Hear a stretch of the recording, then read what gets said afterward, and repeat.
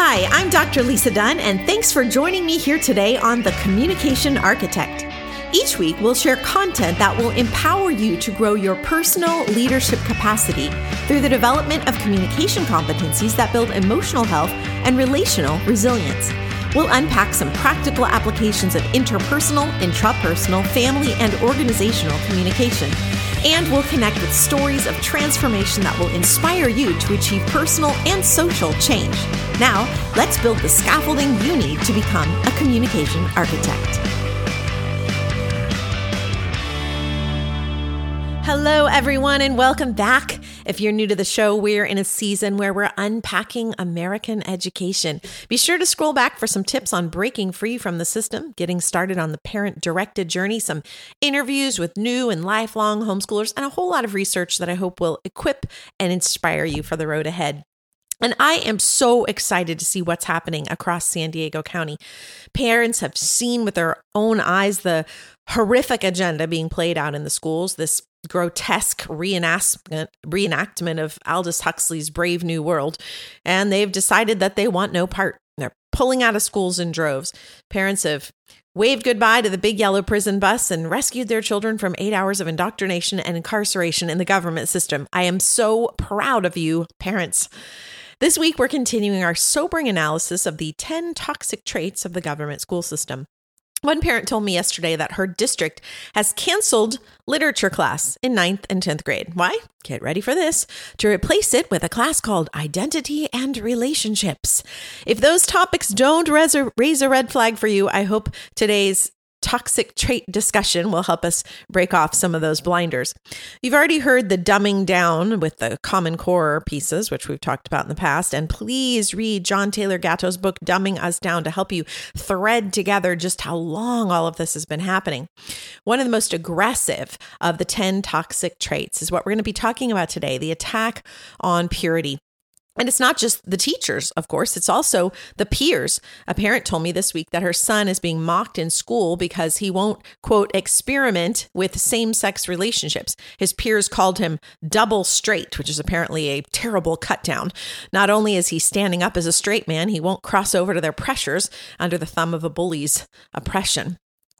As a professor in California for over a decade, I saw the devastating effects of the aggressive, liberal sex ed propaganda in the public sector. And even though I was teaching mainly in the private sector, most of my students were products of California's public school environment. So these involved, caring professors would find ourselves trying to pick up the shards of students' lives after they'd been misinformed, misguided, maltreated by the public system. Remember, as we've talked about before, our worldviews are largely formed by 18. George Barna's got some great info on that. And we talked about a few episodes back how evangelizing to anyone under the age of 18 is illegal in China, why Hitler targeted 10 to 18-year-olds in his indoctrination programs. Listen, these are really important formative years that are going to set the trajectory for the rest of our lives and for the future of our nation. The next generation is hurting, anxious, lonely, desperate for the good news that they have value, that they're worth more than the objectification of their bodies. But instead of offering hope, the current system actually preys on those generational insecurities, dragging behavioral expectations down to the lowest level. And it's not just in California. I hear it from parents all over the nation. In fact, a parent from Utah told me this week that she was leaving her 15-year post as a kindergarten teacher in public school in the state of Utah because she was being expected to agree with accepting and promoting transgenderism in 5-year-olds. Take a deep breath. You know, in San Diego, parents can easily look up what's being taught in our district. The sexual health education program, SHEP, details are available at 3rs.org and sandiegounified.org/SHEP. And if you're a parent who's placed your precious children in the public schools care, whether that's traditional or charter, as we've talked about before, it's important for you to notice the specific lesson plans for each grade. The elementary curriculum introduces 10 to 12-year-olds to ideas like bathing together as a measure for avoiding sexually transmitted disease, and the 9th grade study of biology, which should begin with classifications of kingdoms, zygotic life, the analysis and classification of the different kingdoms of living things, the study of living things. Instead, it's riddled with aggressive lobbyist views on sexual identity. The first chapter is gender fluidity, biology, guys, biology. And we'll come back and talk later about, remember, the idea, the second most common reason that Gen Zs don't believe in God is because they were taught the Bible and science contradict. It's ironically very difficult to find any science in the science textbook in the public school system here in San Diego. And the teacher's guide for SHEP says on page 8 that, quote, rather than attempting to be, quote, values free, the curriculum conscientiously embraces a set of values that are widely accepted in our society. You can't make this stuff up, you guys. However, it remains to be seen whose values are being represented in this documentation. The California Family Council notes the school board and curricula should represent a, quote, spirit of inclusivity, inviting people of faith and cultures different from their own to participate in selecting an acceptable curriculum that respects all beliefs and is scientifically accurate. Well, we've never seen that happen in the last 50 years. We've been banging the same drum. Again, read Gatto's work. It's been happening for 100 years and nothing has changed. And I was talking with a friend the other day and he said it's kind of like where we get stuck in the Model T Ford instead of a Tesla. And we keep saying, let's just try to make the Model T Ford better instead of just jumping into the driver's seat of the Tesla. You know, we're trying to resurrect and reform these ancient, aging, archaic systems that are broken beyond repair instead of being innovative and stepping out as we have done at Awaken Academy and Chula Vista Christian University. And, you know, we've seen it over and over. Scroll back to hear some of the previous interviews I've done with Dr. Brian Ray, some of his personal and statistical accounts over the last 40 years of the lack of responsivity from the public system. Where parents go down, they try to speak up, but they're pushed to either the last minute of the meeting or they're cut short or they're overlooked or ignored or stopped mid-sentence. The agenda is so pervasive and parents are clearly not the voices the school board is interested in catering to. Their unwillingness to listen to the arguments of parents, it's a symptom of a bigger challenge, but it's one that's wreaking havoc on the next generation, and we cannot look the other way. There are some significant cause and effects of the hypersexual culture that's been cultivated in the state of California, and we should be concerned as citizens and parents of this great state. The first challenge with this hypersexual culture is that the curriculum promotes promiscuity, not purity. Again, giving sixth graders ideas about sexual activity that they shouldn't even be thinking about yet. The prevailing belief in most modern sex ed programs is that abstinence is not only unlikely, but that teens and young adults are virtually incapable of sexual purity. Think about it. In other words, they're no better than animals driven by instinctive behavior in this view. And with this viewpoint, we're obviously setting them up for mental failure before they even begin the race. Any good educator will tell you that low expectations lead to underperformance. If we tell kids they're not capable of sexual purity as children, will they then be expected to be faithful to lifelong partnerships in adulthood? No, obviously not. Number 2. Though sexual education curricula propose to have a positive impact on sexually transmitted disease, this idea has not worked. Since 1964, you've heard me talking about the values clarification movement since it first hijacked the minds and morals of educators, planting its permissive seeds in the fertile soil of America's classroom. STD rates have not gone down, my friends. They have gone up.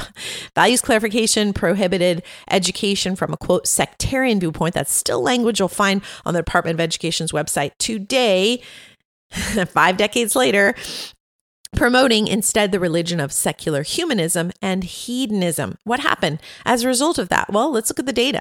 According to the CDC, 50% of all the new STDs in our country are contracted by the 15 to 25-year-old population. Did you hear that?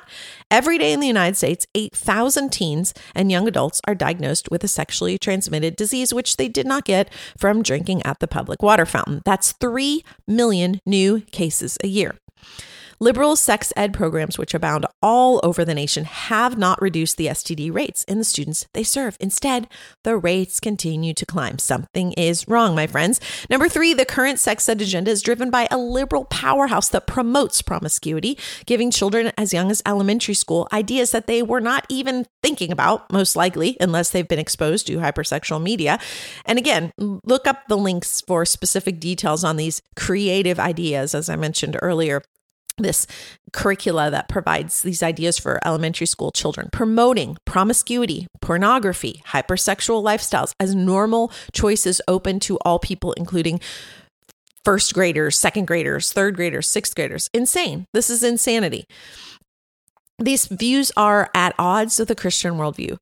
The Christian worldview is that believers treat one another as brothers and sisters in purity, 1 Timothy 5 says, to flee sexual immorality, 1 Corinthians 6:18 says, and even to avoid looking at someone we aren't married to in a lustful way, as Matthew 5:28 tells us. This current sex ed agenda has fallen far outside of these boundaries.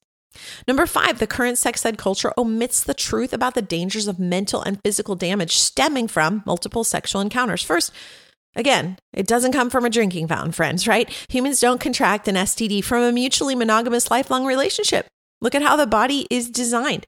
We contract an STD from using the body in a way it was not designed to be used with multiple partners. The curriculum overlooks the damage done to oxytocin, the bonding hormone, as kids move from one partner to another, on and on and on. Board-certified obstetricians, Drs. Bush and McElhaney, have noted in their powerful book, Hooked, The Brain Science on How Casual Sex Affects Human Development. If you haven't read it, please do. So powerful. But they tell us that overuse of this bonding hormone actually leads to an inability to bond over time. If we're not more proactive in protecting our children, this ongoing cultural atrophy of this neuropeptide may have tremendously negative impacts on future marriages and future families. And public schools should, by their very nature, represent the public view. That's why we keep interchanging that word with government systems, because the public is not driving this agenda. It's not representative of what parents want their kids to be learning. According to a 2018 study by Christianity Today, 80% of Americans believe in God. Now, that is shrinking, obviously, every year. The more kids we have in public school, the quicker that rate is shrinking. Seriously, sobering realities. And though we have differences in denominational beliefs, most Americans believe that God has provided us with rules and guidelines for sexual behavior for our protection. But in America, Christians are marginalized for our belief system. Christian schools are denied financial support from our collective tax dollars, even though students within these schools are just as much citizens of our state as those in public schools. The 6th toxic trait of hypersexual culture is the public school culture in general promoting this excessively peer-driven environment where the voice of reason is decidedly, deliberately absent. Like the boy I was telling you about whose peers are pressuring him to have same-sex relationships. The lack of parental governance in these systems, where students spend 8 hours a day with peers, then another 2 or 3 hours in sports or alone with homework, it creates this peer-driven environment that not only produces this kind of bullying, this bullying behavior, but also limits their maturation. It limits their ceiling. If they're around 10-year-olds all day or 12-year-olds all day, they're limited by that ceiling of maturity. Doctors Nabor and Matei write that kids do not grow up to be responsible, respecting, mature citizens in the tutelage of peers. They need adult intervention in order to grow and develop in a healthy, responsible way. This voice of reason has to preside over the hallways, the classrooms, the playgrounds, the places where our children are being raised and trained up. Remember Luke 6:40, the student, when fully trained, will become like the teacher. Number 7, the casual sex culture has had dramatic lifestyle effects on the youngest generations, which has resulted in skyrocketing rates of cohabitation, which is living together in an appearance of marriage in a sexual relationship without being in the covenant of marriage, cohabiting, living together. Marriage, if pursued at all, is being delayed longer and longer, which decreases the range of fertility for childbearing. Cohabitation is linked to higher rates of domestic abuse, drug abuse, a lower likelihood of long-term relational success. I mean, these are not the kinds of stats we want for the next generation.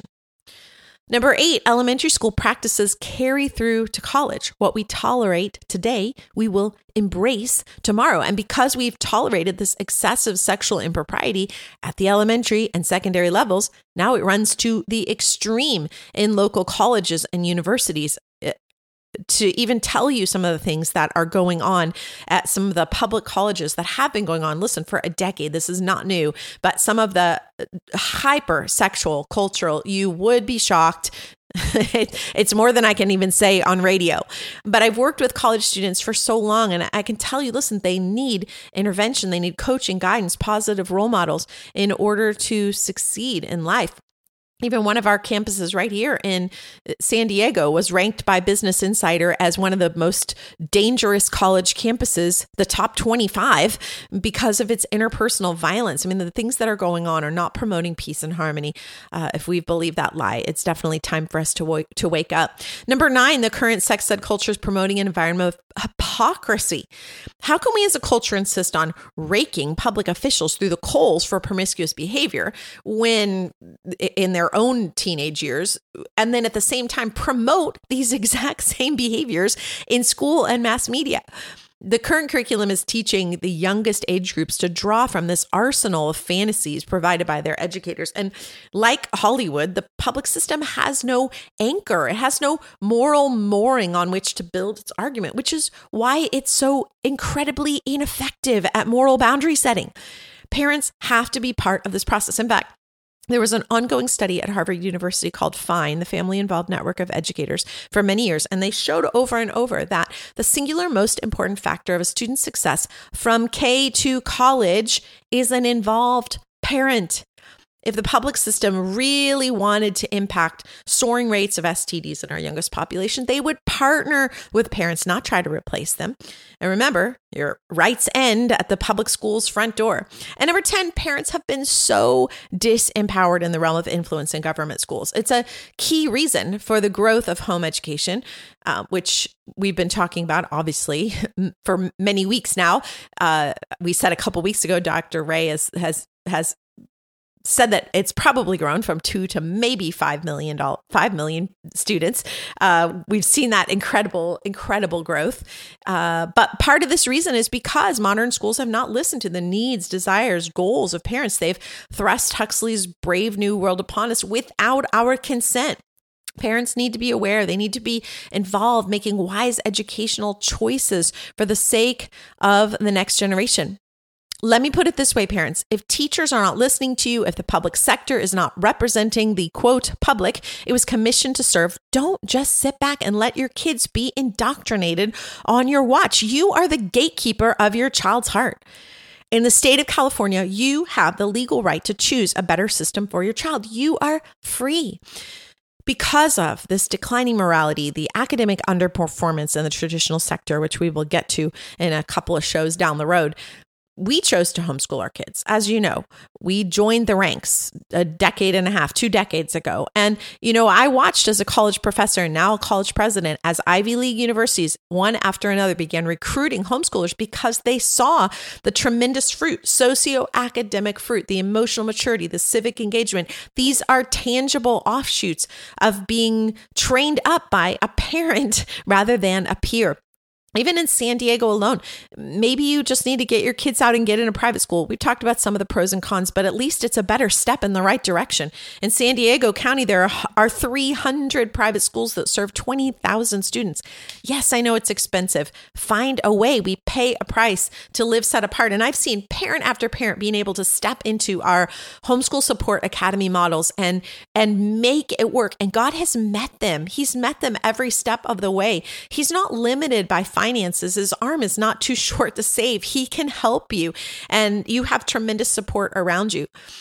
And of course, the public school is just one aspect of the social culture where reason and morality have been divorced from one another. But with over 57 million kids enrolled in these systems across America, this is a vital conversation point. Remember our discussion on Hitler's youth program. Again, indoctrinating the young is the way that a nation changes the future trajectory.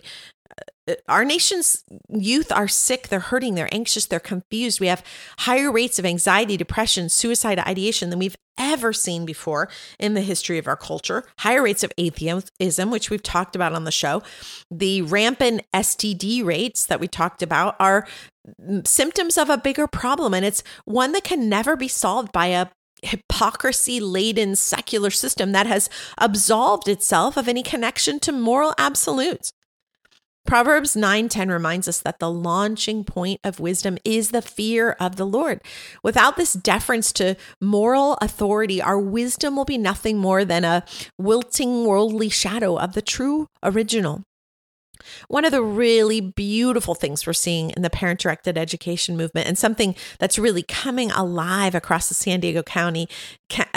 county of San Diego, is Luke 1:17, this restoring of the hearts of parents and children together. As Corey shared a few weeks ago on her interview, parents are beginning to feel this relational shift, this thawing of the hearts that they didn't even know were frozen. We're seeing God turn hearts of stone into hearts of clay and literally heal attachments between parents and children. And dads are getting way more time now. Remember, I told you before the average time a kid spent alone with his dad, average time across America was 15 minutes a day. And now dads are actually getting this time with their kids, this intentional quality time that is shaping the family. It's changing the trajectory of families, which is going to change the trajectory of our cities, our states, our nation. A family revival is literally happening in our midst. And this is a generation that desperately needs fathering. Proverbs 19 says that when a man's folly brings his way to ruin, his heart rages against the Lord. This is such a vital verse for today. Remember, we said the most common reason Gen Zs don't believe in God is because they don't understand his judgment. They falter because they think a good God would never allow consequences that sin brings. Proverbs tells us that folly is what actually brings these consequences. The fool, Proverbs tells us, projects blame onto someone else. Here he rages against the Lord instead of taking responsibility for his own folly and its repercussions. These same patterns are evidenced in children who have not experienced godly discipline in the home. Parents, our children need to understand that their ideas have consequences, whether that's hypersexuality, whether that's bullying. They can learn even from childhood to take responsibility for their actions. Teach them to ask for forgiveness when they've done wrong, to give generously out of their own well of forgiveness to those who wrong them. These are small steps in discipleship that will help turn a generation away from narcissism and blame and projection and back to personal responsibility. Parents, we can no longer afford to look the other way. It's time for us to speak up, to stand up for the sake of the next generation. And of course, this education crisis didn't take over overnight. It's been a gradual decline that we need to step into to be the resource, to be the source, to be the answer. Hypersexuality is just one of the toxic traits being spewed out of the sewers of government indoctrination centers. Join us next week to hear more. If you're homeschooling for the first time, you can hear repost of my K-Praise radio show, Mindset Matters, on my weekly podcast, The Communication Architect. And be sure to check out what we're accomplishing through our partnerships with parents and the local church right here in San Diego. Visit us at awakenacademysd.com and cvcu.us. That's Chula Vista Christian University. And if you're a pastor in San Diego County, please DM me for help on getting your church active in the homeschool support realm. It's our responsibility as believers to make the needed sacrifices right now to rescue the next generation from the overt indoctrination of the government system. You can do this. See you next week. Thanks again for joining us here on The Communication Architect. If you have questions about today's episode, or if there are topics you'd like to see us address, send your comments via Instagram to @DrLisaDunne or via email to contact@drlisadunne.com. That's DrLisadunne.com. And remember, strategic communication will help you build greater emotional health and relational resilience. So don't miss the next episode. I'm Dr. Lisa Dunne, and I look forward to talking with you next time right here on The Communication Architect.